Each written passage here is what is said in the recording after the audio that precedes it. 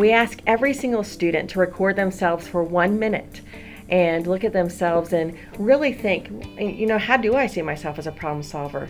And then after coding instruction, we did the same thing. We also asked them to record themselves, and their results were astounding. I truly believe, and I guess we'll look at this later, but I think it could be a national model. I think what we have here is information that's valuable to early learning centers. We're hoping that after we present the research that we can even take it further and share it on a national or world scale. This is just a taste of some exciting research being conducted about coding in schools in the United States. There's plenty of anecdotal evidence around, but what exactly is the impact of coding on students, and what are some of the best ways to measure it? Well, stick around for the next 20 minutes or so, and you'll get to hear some fascinating stories.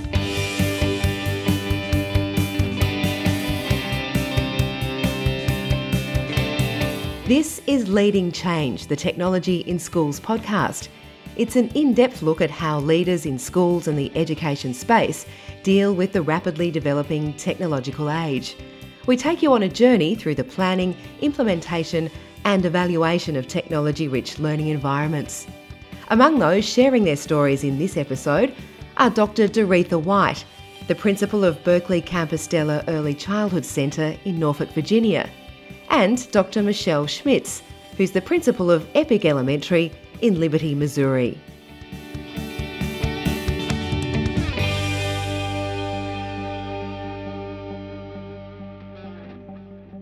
Dr Doreatha White has long had an interest in the way technology enhances teaching and learning. And that's the exciting part about technology. You can't get bored with it. I'm still excited. I'm towards the end of my career, and I feel like with this program, I'm just getting started. The program she's referring to is DAMAC, which stands for Developing Amazing Minds through Apple and ConnectEd. As the principal of Berkley Campostella Early Childhood Centre in Norfolk, Virginia, Doreatha visualised and initiated the DAMAC program. Through the program, Berkley Campostella has transformed the traditional classroom into an exciting and innovative digital learning environment. Doreatha believes children are capable of anything as long as you give them the right tools. I truly think we're a model for 21st century preschool. We believe that college begins in pre-K. We believe that we have to instill our boys and girls with that mindset that they can be productive citizens that will be able to be successful and to contribute back to society. The DAMAC program wouldn't be possible without ConnectEd, a US government initiative that aims to increase the use of technology in public schools. Berkley Campostella Early Childhood Centre applied for a grant under the initiative and became one of 114 underserved schools in the US to get one. As a result, it was able to become a one-to-one iPad school. Because of all the wonderful things we've done with the grant, we actually love this one-to-one platform that we have. We have been so innovative, and never in my career would I have thought that we would be a ConnectEd school. So I am truly riding high right now on cloud nine when it comes to education transformation. So Doreatha, to get a better idea of how your school operates, can you tell us a little bit about how it runs on a daily basis? We are Teddy Bear Country. Teddy Bear Country, we are the teddy bears. That is our mascot because we service children in an underserved community, pre-K3 and pre-K4 children. We have approximately 200 children. We have a full day kindergarten program. Our children arrive at 9 o'clock in the morning and they leave at 4 o'clock in the afternoon. So we have a day of instruction, we have an hour of nap time, and we have afternoon activities and snack. We also have free lunch and free breakfast every day as well. To prepare Berkley Campostella's kids for the future, the school has a big focus on coding. During Teddy Bear Coding Tech Tuesday, 3 and 4-year-old students work with coding apps like Scratch Junior, Hopscotch, Tinker and Sphero. Once a week, we decide which coding activity we're going to implement. We provide the professional development for the teachers. We collaborate and discuss the best way to implement it. So we start with whole group instruction, where the teachers teach the app using the Apple TV. They mirror it from their MacBooks. So they interact with the children that way. And then they bring them to small group instruction, where they work with their iPad and the teachers doing small group during that time. And then at the very end, we have independent practice where the children are manipulating the coding activity by themselves. For the 4-year-old advanced learners, there's a chance to spend extra time coding in the Teddy Bear Coding Lab. 3 days a week, they'll go in for 30 minutes and we set up a maze. And we actually, they have the Codapillar, the kinesthetic hands-on Codapillar. They have the Sphero, and they actually have to manipulate those objects throughout that maze using coding techniques to be able to be successful. So we do a lot of hands-on with the coding and actually on the iPad as well. Some of those kids are also working with Swift Playgrounds, which is more commonly used for older students. We actually had 6 kids last year that were engaged in Swift throughout the whole year, and that was just unbelievable. Because of the ConnectEd grant, accountability is even more important to Doreatha than it already was. And so she's taken a lead role in a research project on coding. With support from technology researchers at Boston College, data was collected at Berkley Campostella for 13 weeks from January to the start of May 2018. The main research question was, what impact does a teacher's capacity to code have on a child's choice to code? 2 data points were addressed. Data point 1 was, okay, when a child is in the class working with the coding, and once the teacher gave them their individual time, how many would stay on the coding app? Okay, so small group, the children were able to either stay with that app that the teacher taught you, or you can choose any other app. And that was data point 1. So we measured how many kids stayed with the app, how many children went to another app. So our thought was, like, if they were truly motivated, they want to learn more. If not, we're going to go to something else we like better. So we measured that. And then on Fridays, we had data point 2, where the teachers had 10 minutes and all they did were to give the children their iPads. So you have your iPad, what are you going to choose? And then we collected the data on how many chose to code. Then came the qualitative part of the research, looking at the teacher's thought process on coding. So we surveyed the teachers. We did a pre-survey and a post-survey. And we also had videos. We took 2 teachers, videoed them at the beginning, got their input about coding, and then we videoed them once they completed the project. And those are really neat to see because, little attitudes at first. And then at the end, it was like total excitement. I love watching it. It just says a lot about the project. And the same thing with the children. At first, they really couldn't even verbalize about coding. And then at the end, we can just tell you everything about the app. Now you're probably waiting with bated breath for the full results. Well, you'll have to wait until December 2018 when they'll be officially released. Doreatha, however, has been kind enough to give us a taste of what to expect. I can tell you there is a significant impact that a teacher's capacity has on a child's choice to code. Doreatha, I know we can't expect to get any more out of you at the moment about the results, but can you explain why this research is so useful and important? We just don't want to be just piling on what we think will work, but we want to look at the research and look at how it fits and the validity in the research. Because anything we bring in our program, we want to make sure it makes a difference in a child's quest for lifelong learning. So we truly want to make sure that what we bring in to our school has the value added to it, that it makes a difference and it transforms teaching and learning. We are not complacent in Teddy Bear Country. I truly believe, and I guess we'll look at this later, but I think it could be a national model. I think what we have here is information that's valuable to early learning centers. We're hoping that after we present the research that we can even take it further and share it on a national or world scale. We still have people that are just mesmerized locally that our kids are able to do what we say. I mean, you have to actually see it to believe it. Even when Doreatha does see it, she says the students truly blow her mind every single day. The look on their face is priceless. The excitement for teaching and learning is amazing. I mean, you would think you're giving them an ice cream cone when they see the feedback from the app where it gives them the stars and the sparkles and the sounds. And I mean, the whole multimodality response to the child is just perfect. But it's priceless to see the looks on their faces. I mean, you fall in love with it. And, it's a motivating factor for the teachers too, because they know they're truly making a difference when they see the excitement. The excitement, the joy of learning, the joy of teaching and learning is evident. And that's every day here.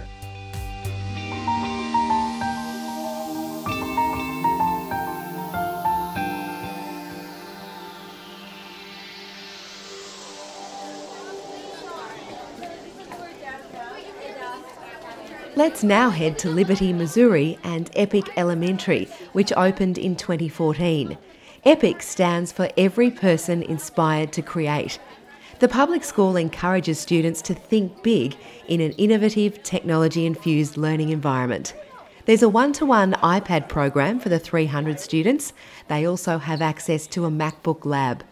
Students are chosen by a district lottery, which means the school is equipped to cater for all types of learners. We strive in meeting kids where they are. So it doesn't matter what your background is. We know that if you come here, we're able to meet you at your level. We're able to tap into your creativity and have you become the best that you can be. That's Epic Elementary Principal, Dr Michelle Schmitz. She's always wanted to do education differently. It's always been a passion of mine to get kids outside of the classroom, to have kids creating, and the dream has just grown and grown. And so our school has taken on that dream, and we're actually getting to do what we've always wanted to do. EPIC is a place where ideas are born and tested for the entire district, so it's no surprise the school places a big emphasis on coding. Susan Maynor is the blended learning coach at EPIC Elementary. Coding is a necessary language. Not necessarily are we thinking that every child needs to be able to code every website and know every language, but just knowing that it's the digital language of today and understanding how it works and to be able to use computational thinking is something that we find from a very early age we are very committed to, because whatever they decide to do in life, our world is so digital, to understand the back end of it and be able to navigate is important. We also find that they're problem solvers when they're coding. Coding lessons at EPIC Elementary were initially scattered throughout the curriculum, but just a few years later it's fully immersed across all grade levels. From kindergarten to grade 2, there's a focus on sequencing and loops using iPad apps such as Codable, Tinker and Scratch Junior. Christine Torres is a second grade teacher at EPIC who always relishes the chance to teach coding. The great thing about second grade is that they've been here for 2 years, and the coding they do in kindergarten and first grade is amazing. We had high schoolers coming down the first year we were open that couldn't believe that the kindergartners were doing the same things some of them were doing at the high school level at that time. They love it, and I think what it also teaches them, what Susan mentioned too, was the problem-solving skills. What they're going to need in the future is learn how to problem-solve through tough situations. And we also talk a lot about perseverance and how something can be difficult, but they keep working through it until they can get it to success. So, it's been amazing to see what they can create. Last year, I think one of our favorite projects that we did was actually partner with our fourth graders. We call our classes studios, and so Studio 4 came down and worked with second graders to teach them how to code and use Spheros and have them go through mazes. We had them create sumo wrestlers with with each other. They did some fun projects where they worked with an older student to kind of help them. By the time students reach grades 4 and 5, they're right into Swift playgrounds and Scratch. Principal Michelle Schmitz says all the students at EPIC have really risen to the occasion, which allows the school to move beyond coding in isolation. And I think that's really exciting for us because now we have kids that are coding stories and they're able to tell their story through coding. And I think when we start to embed coding in what we do, it becomes a part of our environment and it becomes natural instead of an isolated thing that we do at one point during the day. A great example is JJ's Awesome Story, which blended learning coach Susan Maynor says was developed by a then first grader. He really struggled with focus, but he was a phenomenal coder, specifically on Codable, and then he played with Lightbot, and then he was on Scratch Junior, and he started coding these stories. And they had a beginning, middle, and end, and they had a conflict, and it was all with a little mouse and the coding. And so I had an opportunity with him to take his story that he had coded, he had put it all together. We videoed it, we did a screen recording, brought it into iMovie, and recorded him voicing over the story.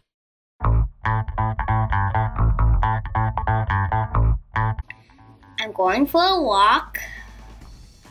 I go over a bridge, I find a castle, I play around in it for a few minutes, I go to a bridge, I look at both sides, I go to my friend's house. What was really behind that was that it was a little boy so smart and struggling to figure out kind of how to do it all, and found such confidence in his abilities, and he's grown like tremendously.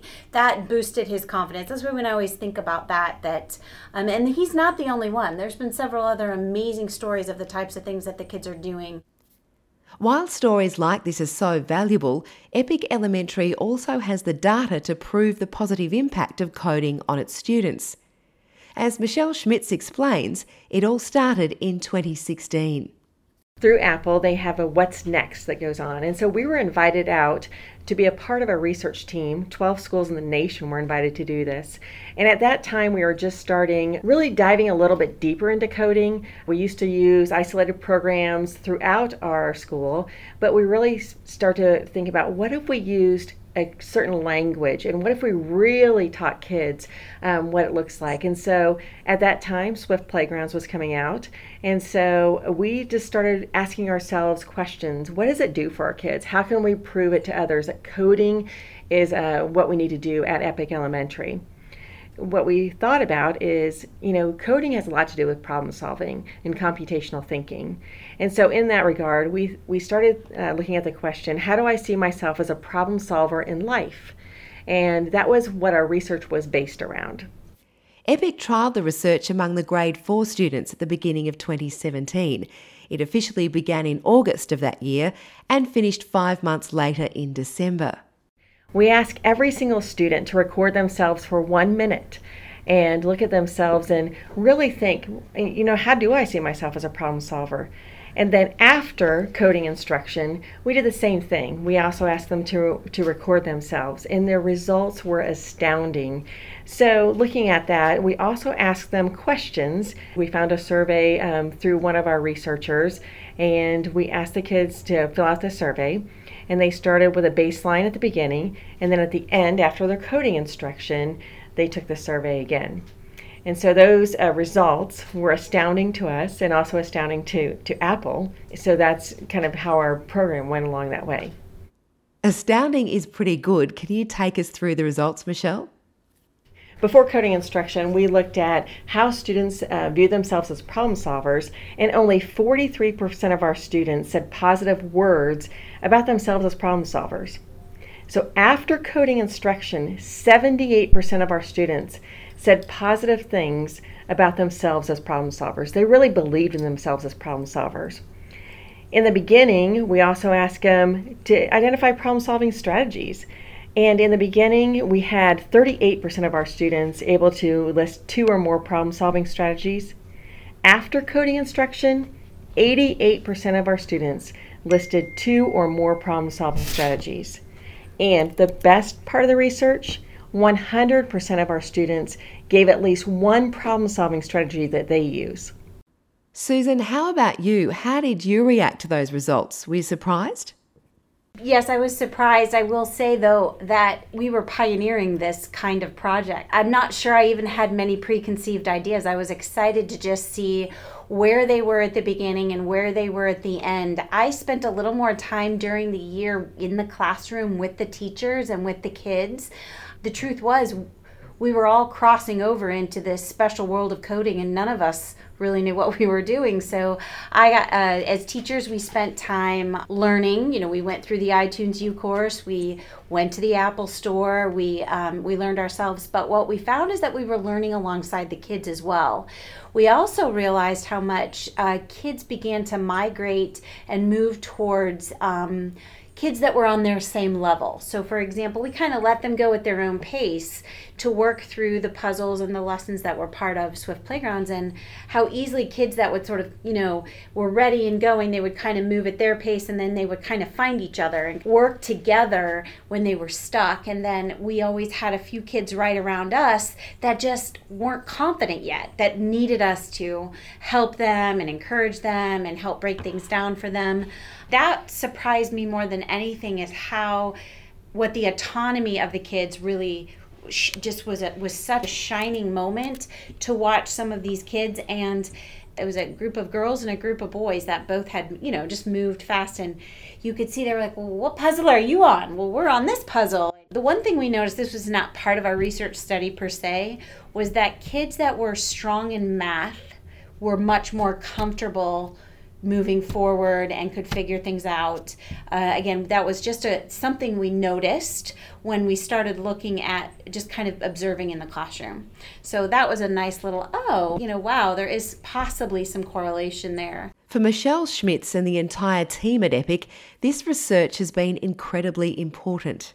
Well, I think the real value is really being able to have a story that we can tell way beyond the numbers. It really validates what we do in the classroom and what we do outside the classroom, because here at EPIC we say the world is our classroom. And so what it tells us is that K through 5, we are not only developing coders, we are developing problem solvers. We're developing computational thinkers. And so it just gives us a platform to keep on moving forward. We saw kids shine that didn't normally shine in the classroom. It gave them a new light in the room, which was amazing for kids. And so it gives them the ability to show their talents in a different way. Even though EPIC has released the findings, the research is continuing, and the school's instruction and research methods are expanding district-wide. For Susan Maynor, there's a lot to look forward to. We are so excited about what's still coming in our own growth, and having the devices and watching the kids take leadership, then we kind of know that we just need to be alongside them and keep pushing them. So overall, we just look at it truly as an exciting journey that's going to keep unfolding.